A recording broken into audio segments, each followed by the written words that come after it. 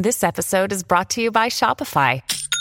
Forget the frustration of picking commerce platforms when you switch your business to Shopify, the global commerce platform that supercharges your selling wherever you sell. With Shopify, you'll harness the same intuitive features, trusted apps, and powerful analytics used by the world's leading brands. Sign up today for your $1 per month trial period at shopify.com/tech, all lowercase. That's shopify.com/tech.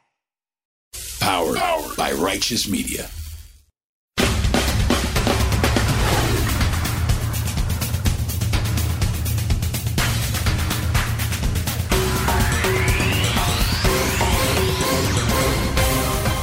Welcome to Independent Americans. Welcome to episode 201 and our third annual Festivus holiday episode. I'm your host, Paul Rieckhoff. We're just days away from the start of Hanukkah, a week and a half away from Christmas, and only 1 week from Festivus. More on that in a minute. But even as we prepare for the airing of grievances and set up our Festivus poll, even now is a time to stay vigilant. You're here to make a significant announcement. I've registered as an Arizona independent. I know some people might be a little bit surprised by this, but actually I think it makes a lot of sense. You know, a growing number of Arizonans and people like me just don't feel like we fit neatly into one party's box or the other. And so, like many across the state and the nation, I've decided to leave that partisan process and really just focus on the work that I think matters to Arizona and to our country, which is solving problems and getting things done. Arizona Senator Kyrsten Sinema is leaving the Democratic Party and declaring herself an independent. Now, obviously, this is very big news, especially for the independent movement. And it's not entirely unexpected. I've been predicting what I call the great fragmentation of American politics for months now on this show. People of all types are rejecting the two major parties, and Sinema is just the latest example. Now, she's always been an opportunistic politician, and like so many others, she sees the massive growth in the number of Americans who are leaving and refusing to join the broken two-party duopoly. Independents are the biggest and fastest growing group of voters in America, especially in places like Arizona. And Sinema sees the power and the opportunity of the independent brand, an evolving brand that now she will attempt to define. She's the first of what will probably be a wave of others in the Senate and the House who do the same, because it's a smart political move for many, and it will become a more and more popular one in the days and decades to come. The independent wave is real and growing fast. But calling yourself an independent when you're someone like Sinema is easy. The hard part is getting independents to follow you, especially when you were recently a Democrat or Republican. Ask Andrew Yang, Christine Todd Whitman, and others we've had on this show. We'll see if Sinema can do it. I'm an independent, a real independent. And like millions of others, being an independent isn't new to me. And I think Sinema is full of shit. Everyone can see that, no matter what party you claim or don't. Because real independence means integrity, not just opportunism. Now, of course, I invite Senator Sinema to join me on this show anytime. I think we'd all love to hear more. But until then, watch this space and stay vigilant. Because you know I will. Because even during Festivus, stakes is high. Stakes is high. You know them stakes is high. When we talking about Yes, to all you good little boys and girls, stakes is high in the Senate and around the world. And independents are going to be key. And someone else got their independence this week. Someone big. Someone very big. Someone 6'9" big. Good morning, folks, and it is a good morning. Moments ago, standing together with her wife Sherelle, in the Oval Office, I spoke with Brittany Griner. She's safe. She's on a plane. She's on her way home. After months of being unjustly detained in Russia, held under intolerable circumstances. Brittany will soon be back in the arms of her loved ones, and she should have been there all along. Yes, finally. This was fantastic news. What Brittany Griner has endured is disgusting and disgraceful. And it's another reason Putin is a terrorist and a threat to the entire world. And her release is a wonderful early Christmas present to her, to her family, and to all who worked so hard to support her and get her home. And well done by the president and all involved. Most of them have names we'll never know. But America is a team game, always, and especially on missions like this. America's not supposed to leave any American behind. And Americans and the world must know and see that that is true always, especially after we failed to do it in places like Afghanistan. And the fight against Putin's terrorism is not just Ukraine's fight. It's the entire world's fight. And the entire world will never have peace until he's gone. We've talked about it on this show repeatedly. And there's, of course, another part of this. American and Marine vet Paul Whelan is still being held by Putin, and he should be released as well, without a doubt, full stop. But Griner was facing unique threats in a Russian prison. She's a 6'9", black, gay woman. And Putin has an abominable record on rights for LGBTQ people. And the unique risks that Griner faced in Russian prisons should underscore the unique threats that LGBTQ people face in Russia and worldwide. Look, Griner's won gold medals for the United States, and she's an elite athlete and leader. And now that she's home, I have no doubt that she'll be out in front leading the fight for the release of Paul Whelan. And we should all join her. From NBA stars to the veterans community, together, let's bring him home too. But some on the right are all over this in a very negative way, attacking the president and attacking Griner, which is just what Putin hoped would happen. Because it's no Christmas surprise to see that our two parties can find a reason to fight over everything, especially if it has a racial component. And that's something Putin was hoping for all along. And it's another reason to focus on the positive. An American is coming home. A civilian American is coming home. One that was unjustly detained by a war criminal, a despot, and an enemy of America. So it's good news this holiday season that's worth celebrating. An American is free of Putin. Another American is independent of his grasp. That's a win for her family, for the good guys and gals, and especially for truly independent Americans. And this holiday season, maybe we can see a new world where we can all be independent. The entire world could be independent. Energy independent.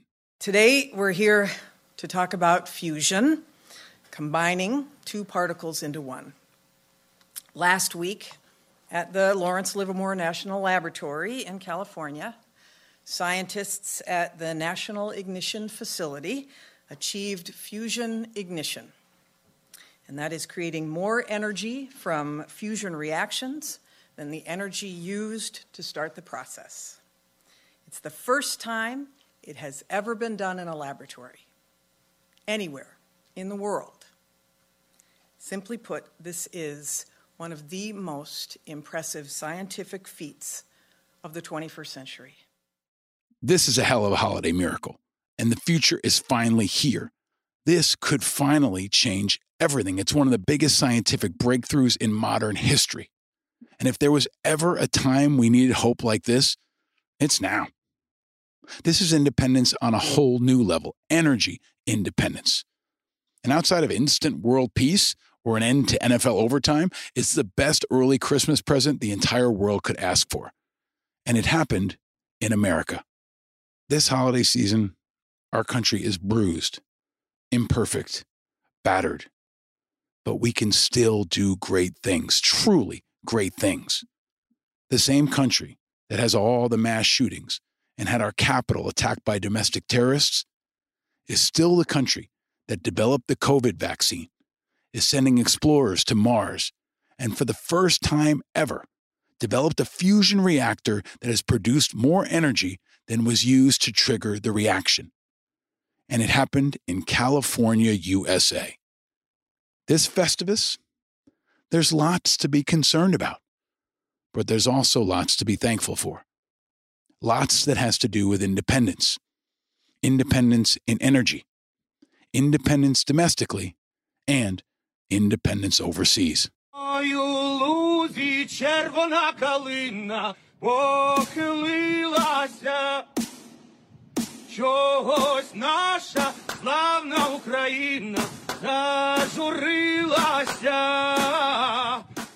As our friends in Ukraine continue to defend their independence, they're finally getting just what they needed this Christmas from America Claus. The U.S. is finally planning to send Patriot missile defense systems to Ukraine. And this is excellent. Finally, it's happening, and it's about time. We need to pour it on. For months, the Ukrainians have been asking for us to help them close the skies, to stop missiles and bombs and drones from hitting their families, hitting their children, hitting their civilians. And Patriot missile batteries will help. We're already providing Patriot missile systems to over 12 countries around the globe. We're providing them to everyone from Spain to Poland. And Ukraine is due. American missile systems, made in America, defending American allies against tyranny. It's support that is vitally needed inside Ukraine, where it continues to get cold, the fighting continues to be bloody, and the fight continues to drag on. Because this holiday season, it is very cold in Ukraine. But there's still hope. There's still heat in their hearts, and there's still fire in their bellies. Because they understand better than anyone how important and precious independence really is. And Ukraine is not the only country at war this holiday. And like NORAD tracking Santa, you need to keep it on your Festivus radar too.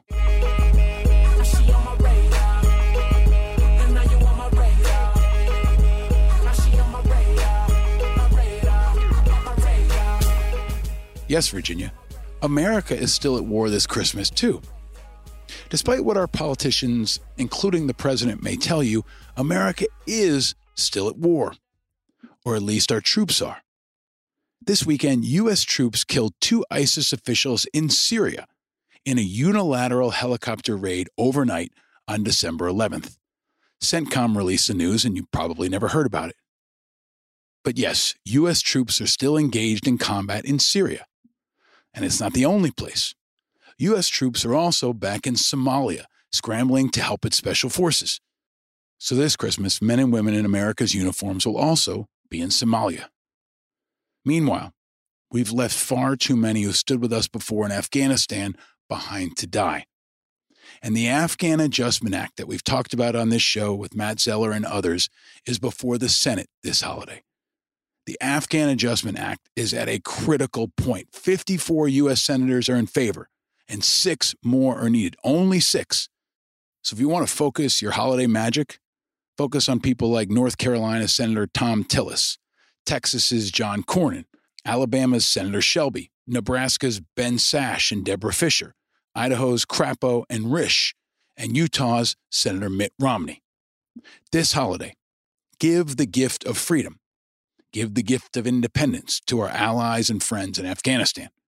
Call your senators and tell them you're an independent American who demands that they support the independence of others.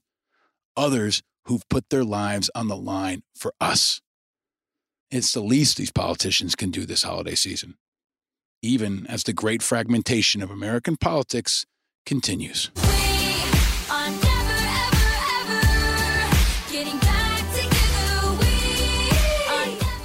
Independent doesn't mean just the middle. It means none of the above. It's not a new party. It's no party. It's a rejection of the status quo and the rejection of limited options. Kind of like Festivus. Now, if you haven't heard our 2 other annual Festivus specials, or you're not a fan of the American institution that is Seinfeld, let me please remind you. Many Christmases ago, I went to buy a doll for my son. I reached for the last one they had, but so did another man. As I rained blows upon him, I realized there had to be another way. What happened to the doll? It was destroyed. But out of that, a new holiday was born. A Festivus for the rest of us. That must have been some kind of doll. She was. And at the Festivus dinner, you gather your family around and tell them all the ways they have disappointed you over the past year. And is there a tree? No, instead there's a pole. Requires no decoration. I find tinsel distracting. Frank, this new holiday of yours is scratching me right where I itch. Let's do it then. All right. Festivus is back! I'll get the pole out of the crawl's face. Yes, my friends, Festivus is back. A Festivus for the rest of us. And so is our annual Independent Americans Festivus special with the man himself, the legend, the iconic actor who played George Costanza on Seinfeld, the friend of this show, the conscience for America, and a very proud new grandfather, the American treasure, an American icon, Jason Alexander. We're closer now than ever before. How much alike we are. Perhaps we're long-lost brothers. If you know me or have heard our past Festivus and holiday shows, you know that I love the movie Emmett Otter's Jug Band Christmas. It's my favorite Christmas film. It's a story of community and hard work and generosity and about having the courage to step on stage, about being brave enough to take a chance, share your talent, and share your love. That's what Alice Otter does, and what she teaches her son Emmett to do by her example. It's a story about hope, about guts, about family, and about love. And that's the story of our guest this episode. For almost an entire generation, Jason Alexander has been a part of our lives and a part of representing America to the world. And he continues every year to help us understand ourselves, our past, and our future. A future that has a whole new perspective for him now after the recent birth of his first grandchild. Jason's a true master of all entertainment, stage, screen, TV, and beyond. He won 7 consecutive Primetime Emmys, 3 Golden Globes, and a Tony. And he's a truly inspiring, fascinating, and lovely man. He'll share his story, he'll share his jokes, he'll share his insights, and he'll share his heart. It's the perfect holiday gift for all of us. Wonder in your eyes. Love can open your eyes. Brother, look around in our world. Welcome to the holidays. Now it can officially start. Welcome to the Christmas season. Welcome to the Hanukkah season. Welcome to the Festivus season. Festivus for the rest of us. Welcome to Independent Americans, episode 201. Love can open your eyes. Welcome, brother, to our world.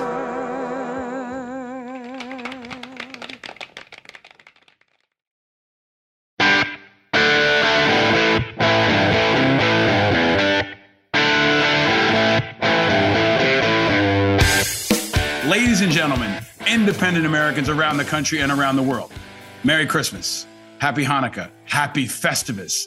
It is that time of the year, the time of joy, the time of generosity, the time of laughter, and the time where our next guest finally rejoins us for his annual visit. Just in time for the holidays, for his 3rd inaugural visit to Independent Americans, the great and powerful Jason Alexander returns. Welcome back, sir. Nowhere else am I referred to as the great and powerful, I have to say. I think that's the secret of why I keep coming back to you, Paul. Well, once a year, I will do it, and I even, for folks watching on video, I put on reindeer antlers for you, and I'll take them off now. I have my holiday shirt on that has hanging with the Nomies instead of the homies. I got the whole Christmas thing going on, but happy holidays to you, my friend. Thank you, my friend. Right back to you. I see you've got your tree up and your elves are on the wall and your guitar is back there ready for the carols, no doubt. And you're an observer, and you look like you are secretly in Santa's workshop or somewhere. I work at a Vaseline factory, and it's just a mess over here. But I love having you here. I love talking to you. It just makes me happy. I know it makes everyone else happy. So let me kick it off with the question I ask of everyone. Jason, where are you and how are you? Oh, what a lovely thing. Well, I'm home. I'm happy to be home. I'm in LA in my lovely little abode that most of this year, I will tell you, we have worked on totally redoing what is now called the primary bathroom off of the primary bedroom. A job that I thought would take, I'll go crazy, 10 weeks. 10 months later, it's a beautiful, wonderful thing. My marriage survived, my home survived, my mental health survived. So I'm here at home, and I am, like you, my friend, we always talk about how blessed we are. And especially at this time of the year, I get it. It's hard not to reflect and just see the blessings. I say to my wife every night, we get into bed and I go, we have a bed. We have a bed. This is really a great thing. It's just those little things that you go, we're not roughing it. We are safe. We are warm. We are together. We are healthy. And tonight we go to bed. Our family is fine. We're good. This was a good day. So that's kind of how I check in. We all need that. I think it's been a really hard year. I mean, It's kind of like the election. Like every year is the most important election, and every year is like the hardest year, right? Yeah. And I feel like there's a lot of exhaustion and a lot of uncertainty, and there's war and there's conflict, and getting that perspective from you, especially, I think, is really important. And your life's work has been about entertaining people and inspiring people, and you continue to give back. But you also mentioned to me you've got a new baby grandchild, which probably brings it all back home in another way. What's that been like? It's a relatively new thing. He is. We celebrated his 2-month birthday this week. Paul, it's an amazing thing, and everybody, kind of knows that. That being a grandparent is going to be a change for you. A very hard thing to anticipate, and. All through the pregnancy, people would say, how do you feel? How do you feel? And I go, well, I don't really know how. I mean, I'm thrilled. I'm delighted, but it's very abstract. And then you meet this little person, and he just happens to be a particularly sweet looking baby.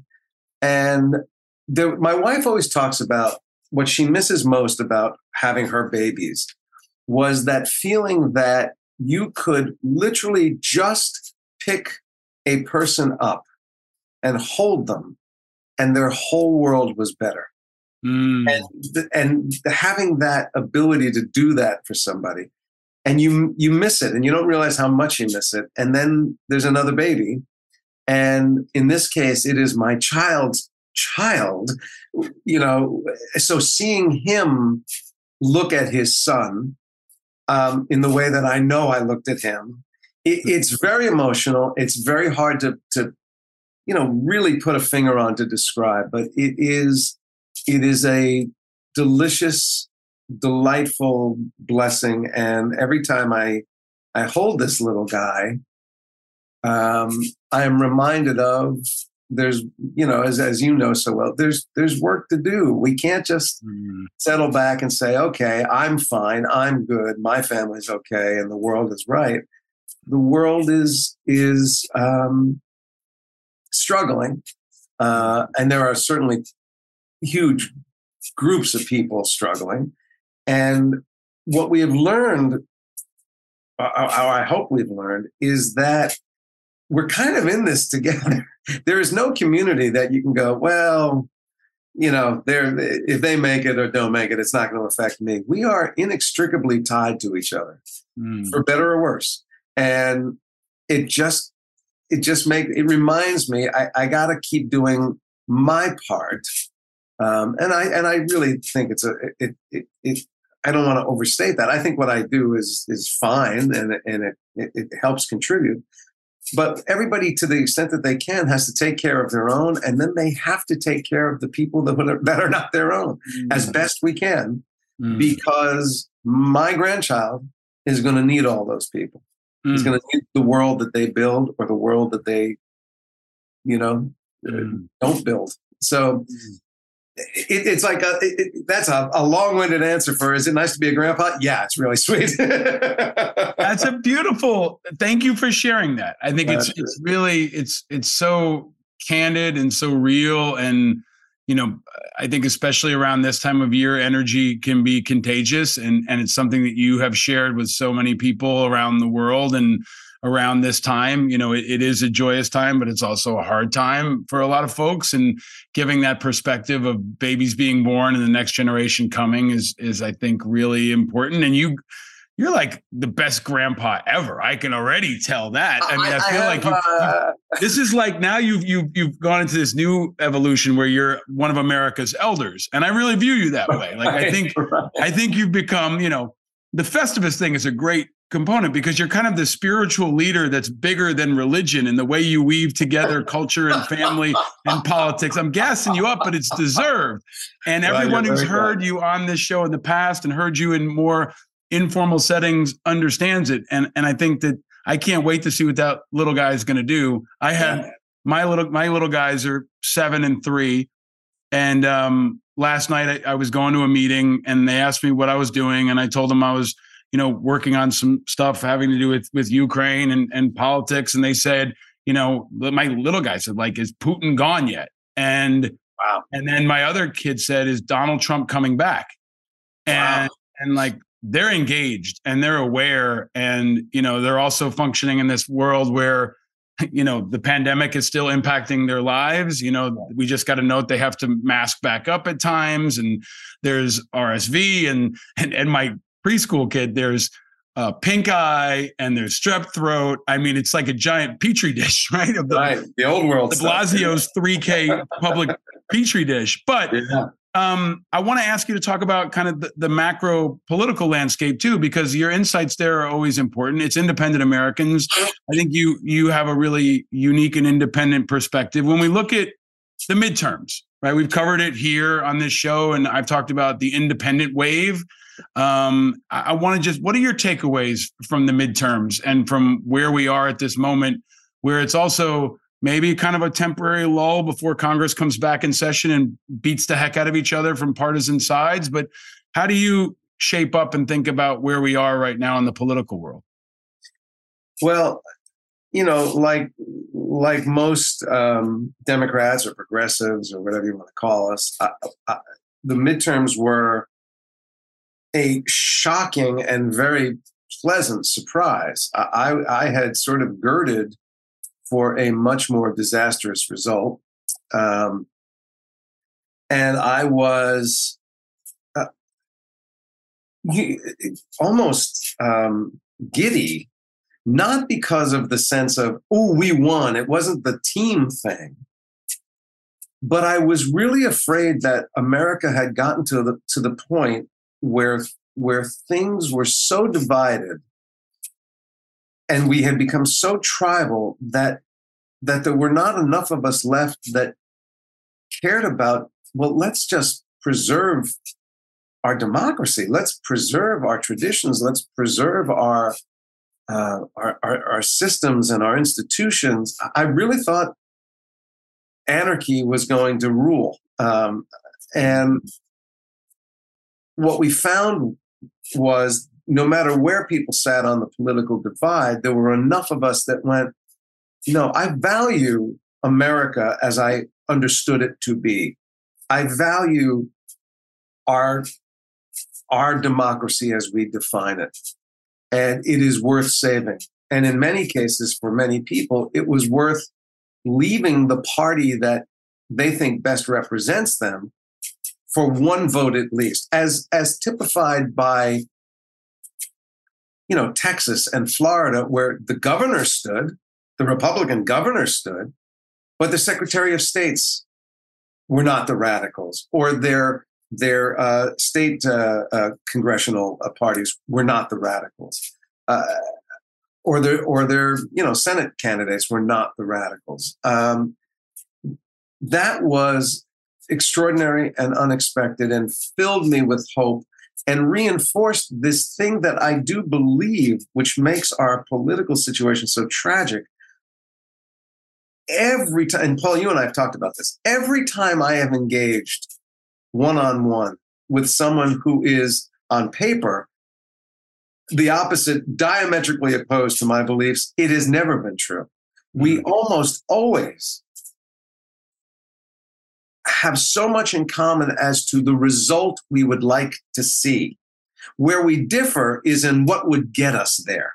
Mm-hmm. We don't differ that much in what we'd like to have as a result, because at the end of the day, I think most people really just want to feel safe and secure and happy, that there is a possibility that tomorrow might be even better than today.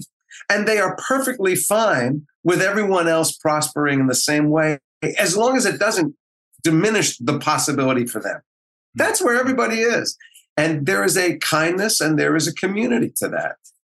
And so the midterm for me spoke to that to some small degree. I mean, we're not past the worst of it by a long shot, but it gave me a hope that I was having trouble clinging to. And I also believe that some good people are being sent into leadership positions, and that hopefully they will find a way to navigate us out of this mess. And I'd be more concerned if it was just us, but this is a global phenomenon right now. This move towards a sort of a new far right, a new sort of anarchistic or fascistic or autocratic thinking has having a sort of global moment in the sun that I don't quite understand. Other than here's the sort of lens I look at it through. I really do believe that our 21st century is vastly different from our 20th century. And I always remind people of the Y2K thing, where everybody thought, on New Year's Eve to the year 2000, that there was going to be Armageddon, that the technological systems we built were going to crash, and society as we knew it was going to fall, and there was going to be, just mayhem everywhere. And it didn't happen. So everybody went, oh, 21st century, just like the 20th century, no big deal. And it is so not. The amount of change that has happened in the last 22 years is probably greater than the last 150 years combined. And for people who are conservative in every definition of it, change, especially rapid change, is a frightening thing. Because they can't quite find their place in it. And so they are worried about being lost, and about having no value, about disappearing, about not having a place. And so their natural inclination is to try and put the brakes on it, to slow it down, or in fact, pull it back to something that they were far more comfortable with. And because the change is so rapid right now, I think people who are conservatively inclined, and I also think conservative versus progressive is in your DNA. I think it's like sexual preference. You don't make an intellectual decision about it, although experience can change your mind or alter your perceptions. But I think you're either someone who looks at change and goes, ooh, that's exciting, or you're someone who looks at change and goes, I'm not so sure. And so some of us are excited by the change, and some of us are essentially frightened by the change. And I think that's the divide. And unfortunately, the move towards authoritarianism or fascism or this far right, pull back the brakes, a lot of lovely people who are conservative have sympathy towards those ideas, even though they are not sympathetic to the extreme of it. They're not, they're not bigots. They're not racists. They don't really want a dictatorship. They just want a society that they recognize a little more and that they see themselves fitting into a little more. And so going back to the question, the midterms for me was a handshake for a moment that said, okay, the change, the pullback has gone too far. Our side went too far. And it also begs the question, hey, other side, are you moving too fast? Are you moving faster than we can handle and faster than we can assimilate and faster than we can accommodate? And it's a good conversation to be having. It's a good time to check in. And it's a good conversation to be led by thoughtful, experienced, responsible voices like yours. I mean it. I think it's really, really important. I want to talk about Elon in a way, and I was debating a friend about it last night, and he asked me, what's the big problem with Elon? I said, he's a shitty example for my kids. Like the way he treats people, the way he acts. And that's what I always go back to. That's what used to bother me the most about Trump and bothers me the most about some leaders if they're mean or they're disconnected or they're callous. But I think this tone and the artistry of it, and you're a master of language and of communication. And I wish the White House had you helping them communicate. And frankly, I wish you were governor of California instead of the current governor. But don't wish that on me, please. Well, there's a need for our better angels and also for voices that people trust. And I think when I described the midterms, I said, Democrats are elated, Republicans are pissed, and independents are really grateful that the lunatic didn't get elected.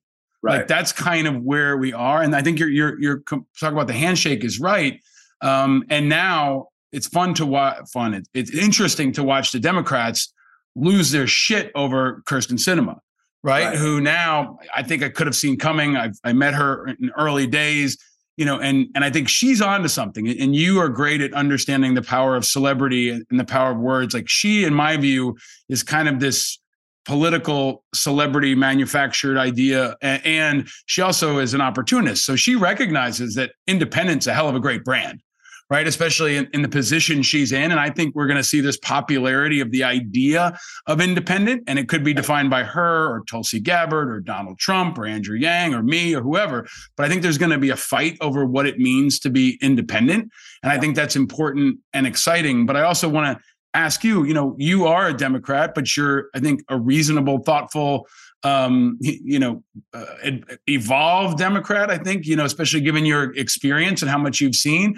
What is your takeaway from Sinema in particular? Because we've seen this older generation of independents that were Bernie Sanders or Angus King that still caucused with the Democrats. Now you've got Sinema. What do you make of Kyrsten Sinema and this moment? Well, like everybody else, I'm cautious about characterizing her motives because I don't know her. Mm-hmm. So I'm limited to what she has said and what she has done.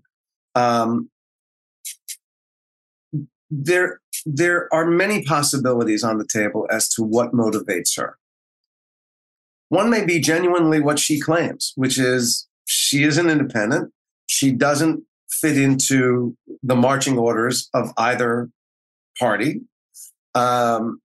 She is reactive to her constituents in Arizona, and she feels that her choices, including this one, are reflective of who she is and who her supporters want her to be and how they want to be represented. That is all entirely possible. It is also possible that that she and by the way, I don't limit this to her. I think everyone in politics, to some degree, you cannot have a small ego and go into the American political scene, is certainly not at the federal level. So it's possible that there's an ego there that has felt a taste of having perhaps disproportionate influence because of her positions, that the minute she saw a majority Democratic Senate where her influence could be lessened, she found a very brilliant way to make sure that she still was an influencer. And again, I don't find that necessarily to be a negative. I don't mean it pejoratively, but it would be motivated by something other than, what's best for my constituents. And I don't know which one it is. I do believe her stated goals of trying to get out of this box of, party fealty, and that everything, philosophically on one side or the other must be adhered to. I think that's noble. And if that's what's driving her, and if she can be effective, particularly as a bridge between both sides of the aisle, then I think she could be of tremendous service to the country and to herself, whatever her personal goals may be. And, I can only sit back and hope that that is foremost in her mind. But, the other truth is, from my side, there's been a lot of damage to our nation over the last 6 years. And I'm sorry to say that from my limited lens, a lot of that damage has come from adherence or kowtowing to a very extreme far-right agenda. Mm-hmm. And our institutions have been damaged, and we need to rebuild. And the only way I know to rebuild is either to convince the Republicans to come back to the table, or to take Democratic leadership and let it run the ball for a couple of yards, just so we get back to the 50-yard line instead of down by the end goals. So I think she potentially could do some damage to what I think is a necessary little bit of mending over the next year or two before we get to the next presidential election. And we won't know until we see how it all plays out, how she plays out. I'm fascinated about what's going to happen in what is presumably the McCarthy Congress, House. Somebody, I can't remember who, I'd certainly credit them, said, I wouldn't wish Kevin McCarthy's next 2 years on Kevin McCarthy. So I think there's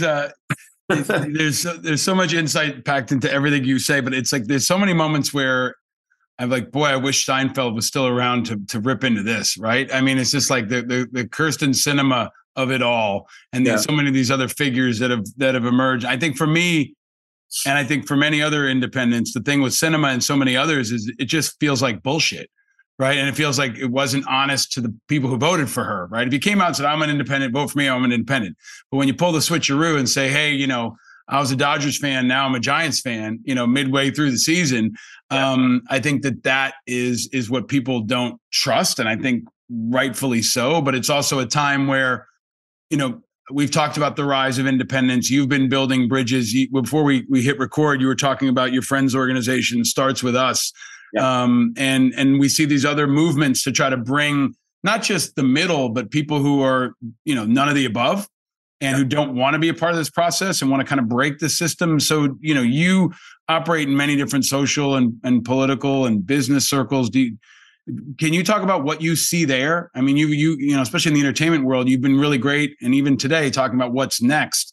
What do you see there, right? For the folks who say, no matter what, I'm never going to be a Democrat, and no matter what, I'm never going to be a Republican. I've talked about the unique opportunity to bring them together, but we've been lacking the leadership. We're stuck with Kyrsten Sinema, right? Can you talk about what you see there now and maybe in the future? Are you talking specifically about in that political arena? Yeah, I mean, and in the country, like in the culture, right? Like for the most of the half of Americans who aren't voting regularly and don't care as much as maybe we do, or folks who are tracking on politics. Some of the folks you spoke of who aren't as deeply divided as maybe we think. Yeah. What do I see? I see a couple things, Paul. In talking to people, it is still very hard to have conversations in which somebody must give a little on their point of view. One of the one of the sad realities of how our politics has gone recently is that most people are not comfortable doing something that I can give you an example I had to do years ago. And I'll start with the example. When Colin Powell got up and explained why we had to go into Iraq, I was there because I believed in the truth of his argument and his evidence. I believe, and by the way, to me, Colin Powell is still a heroic and triumphant figure and someone who I respect and admire greatly. But that respect was diminished because because of who he was, I totally invested in what he said. I took it as truth. And I, among more of my progressive friends, was the guy going, no, man, they would never lie to us about this. We got to go. This is existential protection. We're getting right. And it turned out to not be true. And I then had to go to my friends and say, you know what? I was wrong. I was misled. I only had the information I had. I believed in people, perhaps before I should have, and didn't do the work to think about it more or investigate it more. And I was wrong. Well, saying I was wrong is not easy for a lot of people. You know? And I've met a lot of people who they're not Trumpers, but they voted for Trump. Right. And it is very hard for them to say, I was wrong. They would much rather look at a couple of his policies that they think had positive ramifications and say, no, you guys are way too hard on him. And, he's a failed man, but he did good things. And they make all kinds, but they don't want to say, I backed the wrong horse. I could have gone with a Jeb Bush or a Marco Rubio or a reasonable, moderate, but true conservative Republican. And I didn't. I went with the showboat. I got on that bandwagon. Yeah. And somebody, it might have been Charles Blow, who I think is wonderful, but I may be crediting him with the wrong phrase. But did an article. I read an article years ago about the politics of humiliation, and that we're playing that game, and that in order for me to win, I have to humiliate you into submission or regret, and it ain't going to work. So what I'm hopeful may happen, despite my conversations where people tenaciously cling to where they were a couple of years ago, even though it does not define them, but it is too painful for them at this point to admit, perhaps I made some misjudgments, perhaps I made some miscalls. What I would like to see, and I think the midterms maybe spoke to it a little bit, is which part of the title of your show we lean into more, independent or Americans? If we could get back to thinking of ourselves as Americans and to understand what we defined American to be, at least in our higher selves. There's always been, prejudice against immigrants. It's always been race prejudice and religious prejudice. We have our problems in this country, but we were and are the best example of what happens when the fabric of a society is this diverse. It makes us more resilient than any other society because we are all threatened by the same crises and the same problems. But when you are in a homogenous society that has one point of view, you only see one answer to any given solution. And if you're wrong, you're screwed. But in a diverse society where so many different experiences, so many different points of view, so many different histories, so many different lenses on every situation are available, then you have an amalgam of solutions, an amalgam of possibilities. And you generally are more capable and adaptable to overcome any obstacle, any problem. There's a strength in our division, but it's also challenging. But when I was a kid, even though the Black Civil Rights movements I was born in '59, so the '60s, I'm a kid, and all that mayhem and all that unrest and all that struggle. I knew people that weren't comfortable with Black rights or the Black movement, but I didn't know anybody who didn't think of them as Americans. They went, "This is our society, and we have an issue in our society, and we haven't dealt with it yet." But they didn't think. Nobody thought, "Get them out of here. They're not Americans." They thought, "We have to figure out how to do this," and I'm not comfortable with how the aggressiveness of their movement. But I also know that where we came from, and we owe, and they owe, and we owe, and we have to. There was no sense of I'm an American and they're not. Anybody that came here with the idea of building a life and contributing to this country was an American. And that, to me, has been lost in the last decade or so.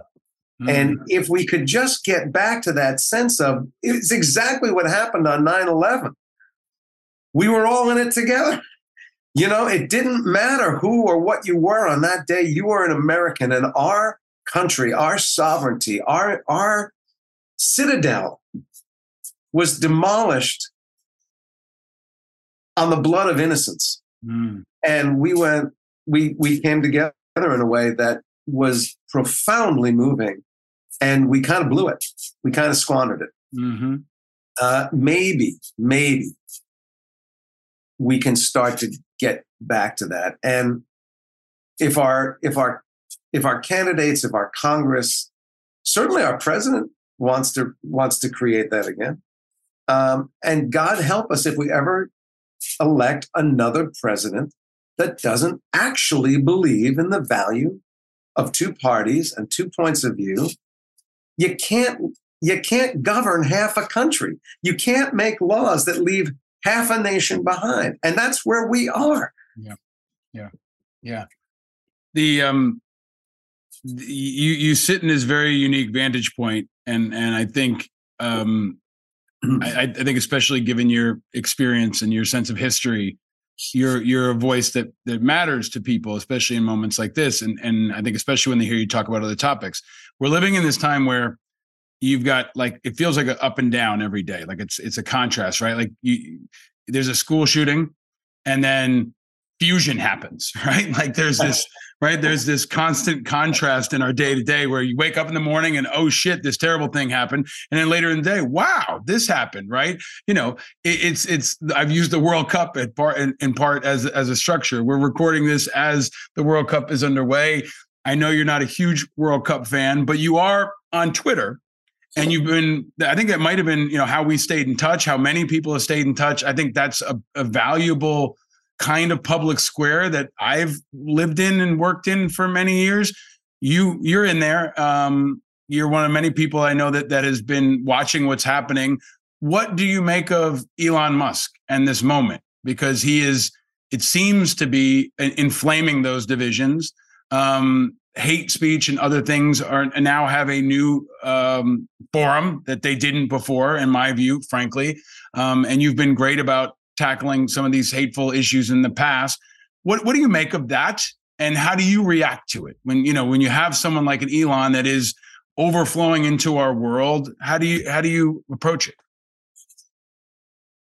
Again, to start any conversation about a person I don't know, I have to start with, I don't know them. I don't know their minds. I don't know their hearts. I don't know what drives them. I can only see what they say, and I can only see what they do. There's so much about Elon Musk and what seems to be his goals that are noble and exciting and uplifting. My understanding is his essential position is that speech should be open and free and available. And, he's sort of very much a libertarian in that way. He just, Now, I have to also say I am a supporter of the Anti-Defamation League. Mm-hmm. And one of the reasons I support them is they never seem to want to shut somebody down for what they say. In fact, they do the opposite. They say, if you're going to say it, we're going to shine a light on it, and you have to own it. And if there are consequences for owning it, that's on you. We're not going to shut you down. We're not fighting to say you can't say that word or you can't make that, make that claim. So I can't be an advocate for the ADL and totally crap on what may be Elon Musk's thinking. However, I don't understand the motivation for buying Twitter, other than he thought it might be a financial gain to him. But I don't understand how he thought it would be a financial gain. I'm not anywhere near that kind of business acumen, but I could look at where Twitter was financially and what its business model was doing and what service it was providing and go, I don't think this is going to be a juggernaut financial investment here. So I don't know why he bought it, unless it was with this idea of, I want to create a free speech highway there. The problem with Twitter that I have, a problem with a lot of social media, and I got angry at him when he started messing around with the blue check mark, because it took some doing for me to get that blue check mark, to prove that I was who I was. And if I go on Twitter and I say something and it's not, and I haven't been hacked, and as far as I know, I haven't been hacked, I'm responsible for it. I said it. You can, whether I don't think I've ever taken down a tweet because it seems stupid to me. By the time you take it down, it's well known that it was there. Yeah. So if I've made a mistake, I'm responsible for the mistake. If I've offended somebody or I've hurt somebody's feelings, I don't really like doing that. I feel god awful every time I am guilty of it, but I have to own it.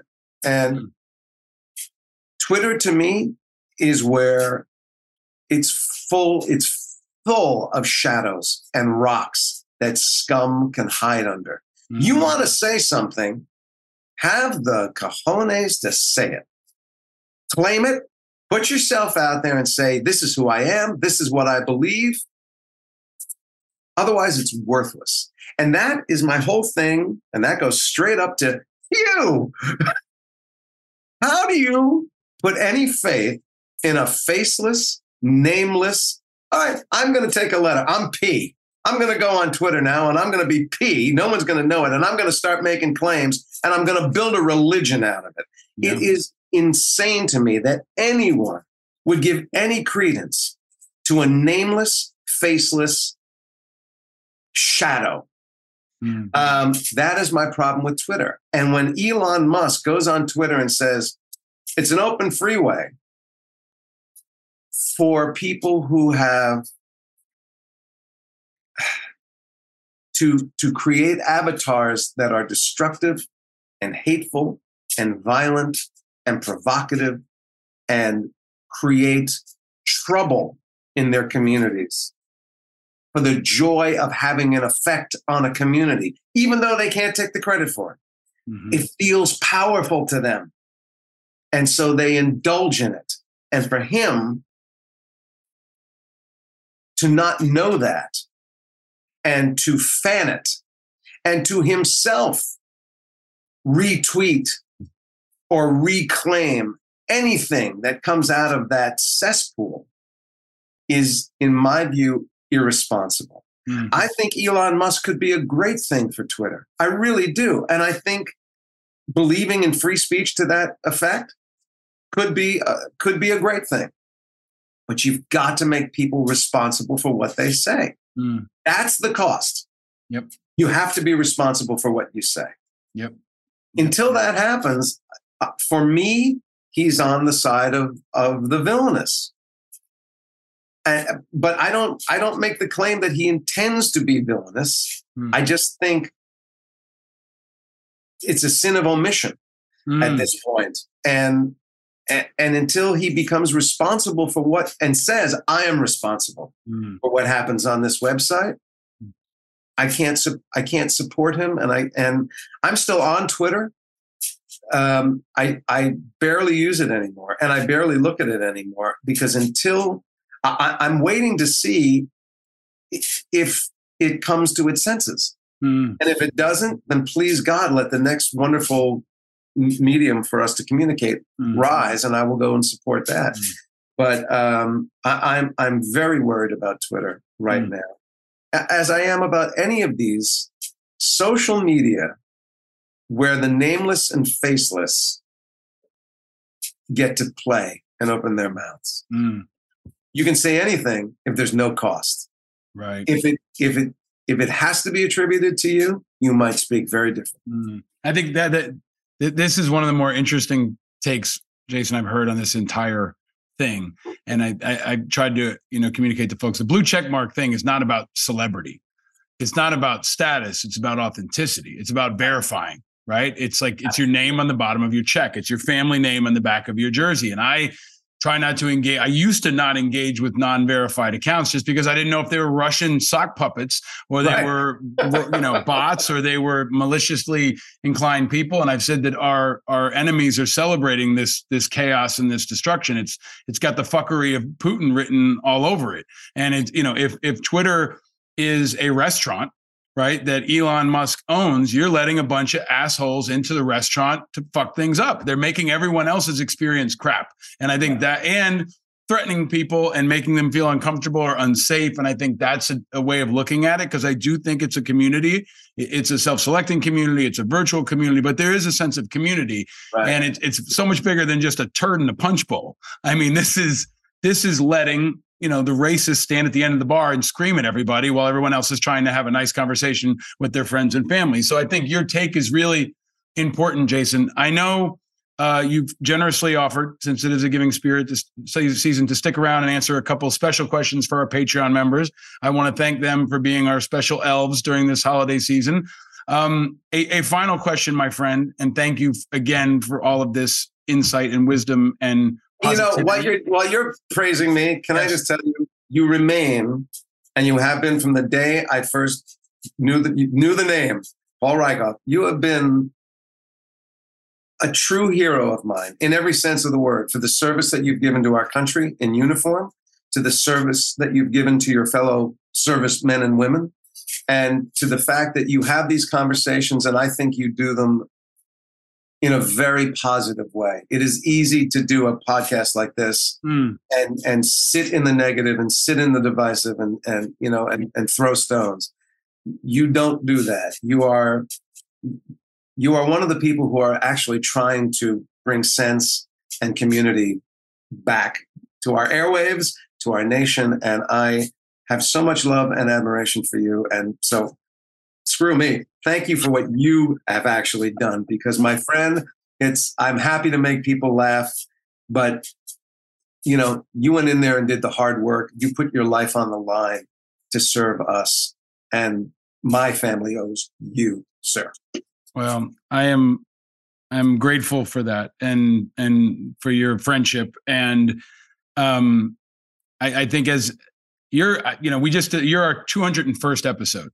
I think you're my favorite guest. I got to say that. I think because I just enjoy our conversations, and I know other folks listening do too. And when I created this platform, I wanted it to be a way for people to have real conversations and to have respectful conversations, and also for the folks listening to feel like they're a part of it and they're a fly on the wall and they can see into our worlds and a bit into our souls. And I want to bring people who bring positivity to contrast all that negativity. So I want to ask you a final question. That's a tough one, but it's the end of 2022.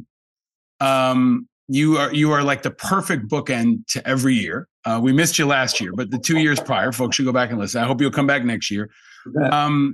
Your grandson may one day listen to this conversation. What would you want your message to your grandson to be as we end 2022 and go into 2023? It's the message that I try to now live as much as I can, and that I espouse as much as I can. And it goes back to my mom. I think you and I may have talked about it before. My mother was a nurse all her working life, and she had a long working life. She eventually built and ran a school of nursing. I mean, she was a dedicated healthcare worker. And what drove her was she felt it was the place where she could be of most service to people. And she very much wanted me to go into medicine, because she was a Jewish mother, and that's what you do. But what motivated her was she wanted her child to live a life of service. And both she and I were very concerned when I became an actor that it wasn't really that. I mean, the truth is I became an actor because apparently I was okay at it, and it served me, and I was able to make a living, and then comes celebrity, and people are generally very nice to me. And, if there's no table at a restaurant, there's a table at a restaurant. If there's no ticket for a show, there's a ticket for a show. And, it's these bizarre and unearned perks just because you have a certain notoriety. But I've also learned, because people have been gracious enough to share it with me, that much of my career has been of service to people during very dark times in their lives when they needed to escape and they needed to laugh. And I've been blessed enough that most of the work I've done has been in the service of lifting people up. I don't do the heavy dramas. I don't do the gunplay. I don't do the miserable people most of the time. I tend to do musicals and comedies and lighthearted things that people have really been helped by at dark times. So what I would say to little Bennett, which is his name, is that you have been born into extraordinary blessings that you may not be aware of. Mm. You were born healthy. Mm. You were born with a mother and a father. Mm. Two parents. Doesn't matter what their gender is. Yours happened to be a man and a woman, but you have two parents who wanted you, were ready for you, and adore you. And you have a family that adores you. And you have a small community that will grow, that cares about your well-being, and that you thrive. And hopefully, as you go through your days, you will build on that community. And you will have a good education. You'll have the best education money can buy. And in a world that is challenged, the people who love you are going to try and soften those challenges to give you the best advantages you can have in this lifetime. Be of service. Be grateful.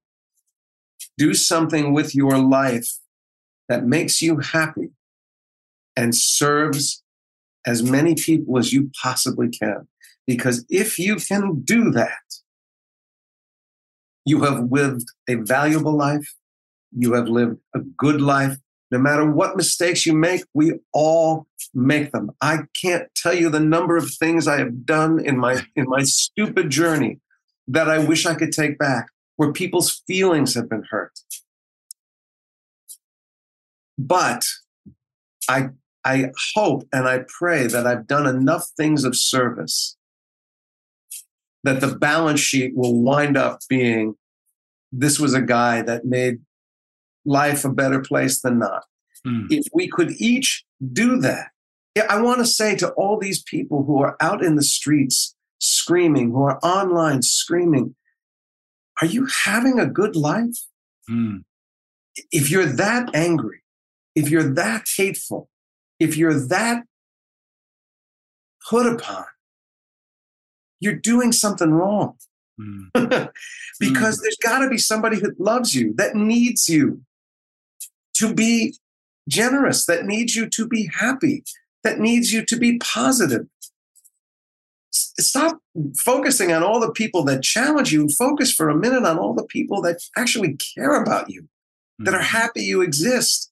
Give them something today. Give them something tomorrow. Give them a laugh. Give them a smile. Give them a helping hand. Give them one selfless act that says, thank you for caring about me. Here's something I can do for you. If my children and my grandchild are doing that, they all bear my last name because they're all boys, then I'm a very proud father and a grandfather. They don't need to do anything else. I don't care what else they do or what else they become.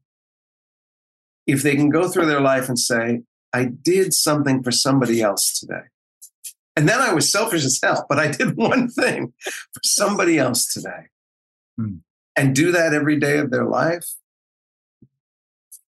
I cannot ask or wish anything else of them. And if we could all find a way to do that, and really, it's a very small thing. I'm not talking about miraculous changes. Yeah. But to do one thing every day, every one of us, that doesn't necessarily serve us, but just serves somebody else. I can't even imagine what that change would evoke in the world. Thank you. You are a holiday gift. Your wisdom, your wisdom, your heart, and every time I speak to you, I'm reminded your example. Especially as someone that is a leader of your family and is I think a leader of this family of America in ways that are really huge. You're giving us a tremendous gift, and I am grateful for that. I'm grateful for your friendship. I wish you a very happy holiday, Merry Christmas, Happy Hanukkah, Happy Festivus. Happy Festivus. Get the poll up. I have a lot of problems with you people. and I can't wait to see all the things that young Bennett will do with his life. And it is a wonderful pleasure and an honor to know you, my friend. Thank you for all you do, and happy holidays. Stay vigilant. Happiness back to you, brother. Have a great year. Thank you, man.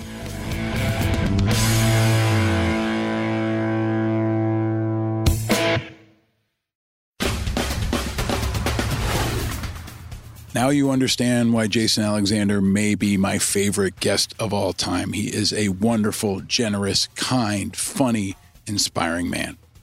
If you want more of him this holidays, go back and watch Seinfeld, especially if you're younger and you don't know Seinfeld. You can watch The Marvelous Mrs. Maisel. You can watch Pretty Woman. You can watch so many things that he's been a part of throughout his career. And you can follow him on Twitter. Follow whatever he does and whatever he's in. He is a true American icon. He is a true American conscience, and he is a true American helper. Always look for the helpers. There will always be helpers, even just on the sidelines, because if you look for the helpers, you'll know that there's hope. The helpers are out there this Festivus. We see them especially this time of year, so look for them all across the country and all around the world. We will continue to recognize them on this show, especially around the holidays. And this holiday, after we lost a truly great one. Sunny day, sweeping the clouds away. On my way to where the air is sweet. The great Bob McGrath has passed, a beloved member of the Sesame Street family for over 50 years. And the Sesame Workshop posted a beautiful tribute to mourn the passing of this legendary man. He was a founding cast member, and he embodied the melodies of Sesame Street like no one else. And his performances brought joy and wonder to generations of children around the world. Whether teaching them the ABCs, the people in their neighborhood, or the simple joy of feeling music in their hearts. A revered performer worldwide, Bob's rich tenor filled the airwaves and concert halls from Las Vegas to Saskatchewan to Tokyo many times over.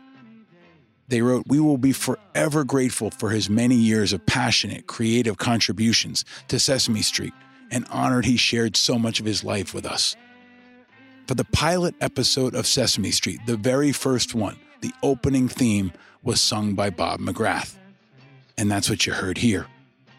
That warm and welcoming voice would bring generations of children countless memories for nearly 50 years. Thank you for the sunny days, Bob. Oscar the Grouch even tweeted, "Bob was one of the nicest guys I ever knew. He was my perfect opposite."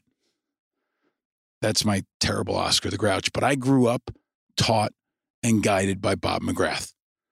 He was a demonstration for me in kindness, generosity, thoughtfulness. He led powerfully by his example. And he's done the same for my kids, who also now know him from the show.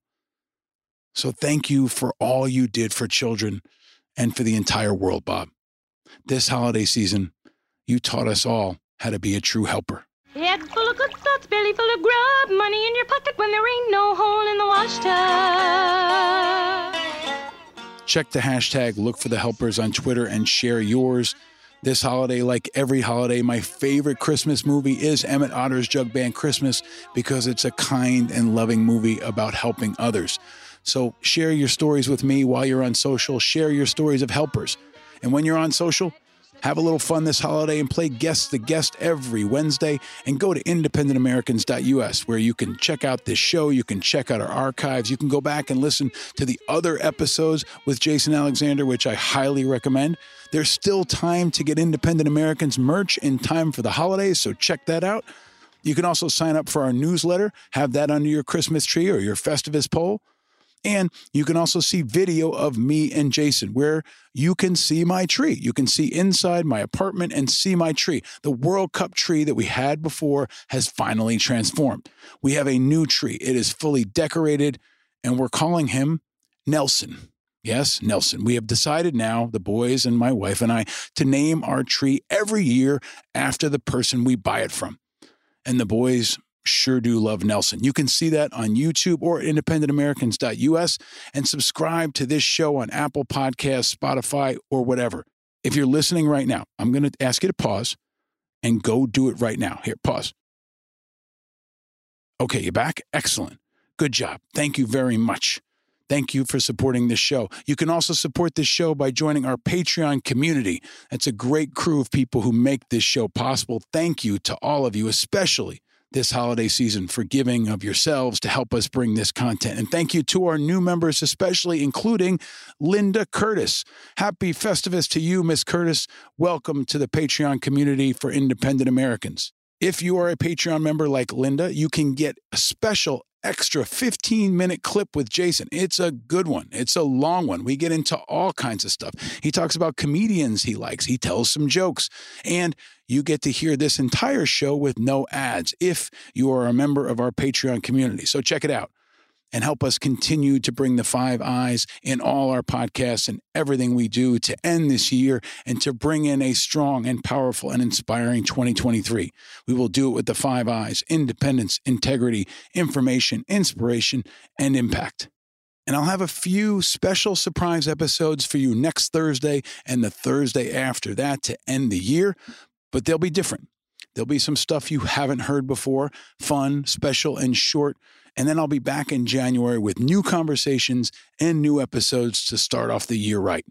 And it's only possible due to the incredible Festivus crew of the Righteous Media team: creative Chris Rosenthal, brilliant Bill Schultz, precise Paula Hernandez, and, of course, my wife and amazing two little boys. Hey, jingity jing, it's Dominic the donkey. Jingity jing, the Italian Christmas donkey. Yeah, this holiday, like every holiday, my favorite Christmas movie is always Emmett Otter's Jug Band Christmas, and my favorite song is Dominic the Donkey. As I've shared on this show in years past, that's what this song is. My grandmother was Italian-American, and this is a classic Italian-American song. But this year, amazingly, one country that was not in the World Cup was Italy.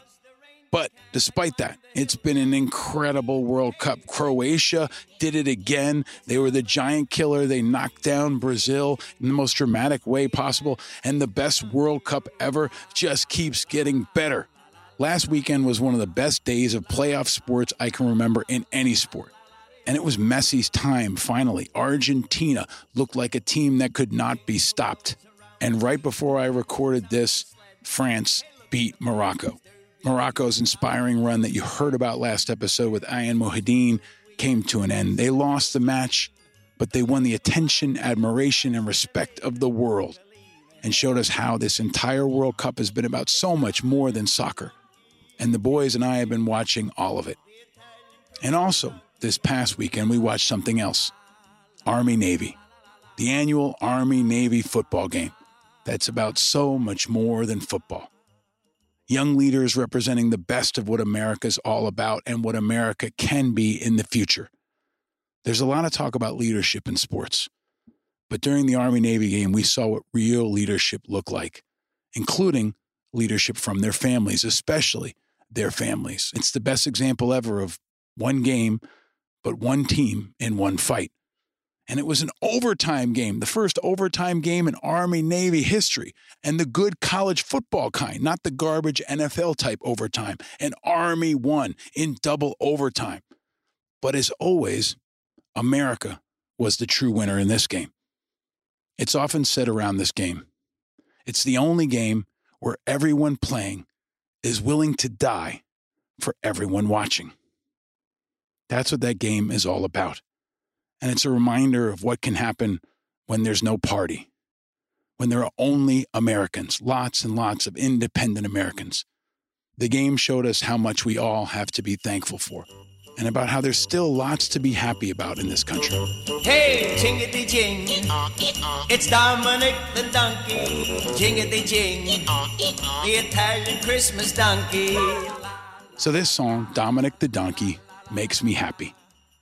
And that's what this season is supposed to be all about. Sharing joy and happiness. Whether you're Christian, Jewish, Muslim, atheist, something else, or nothing else, it's about joy and about family and about recognition of what we do have and how we want things to be better, and about reflection and about warmth and about kindness. That's what the holidays are supposed to be about, even when they're tough. And that's what America's supposed to be about, even when things are tough. It's been a hard year, but there's always joy to be found, especially around children, and especially around others, and especially around you. So much love and my deepest thanks for all you've done to support me and this show and each other this holiday and throughout this year. Independent Americans are leading the way.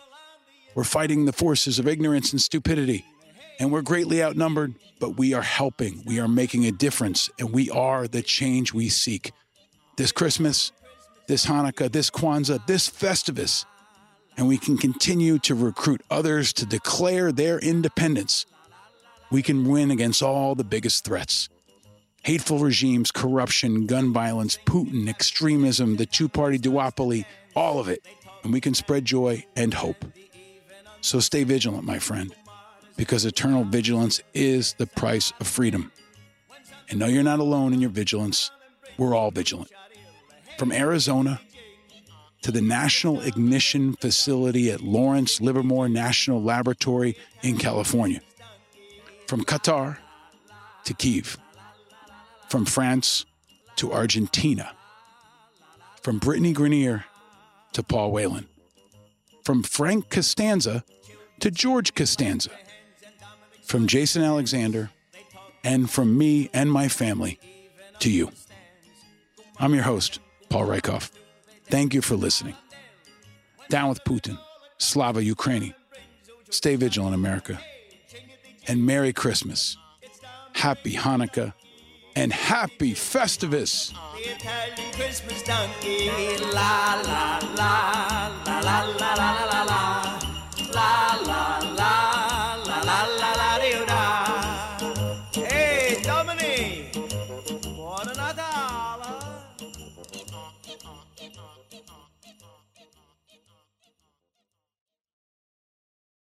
Powered by Righteous Media.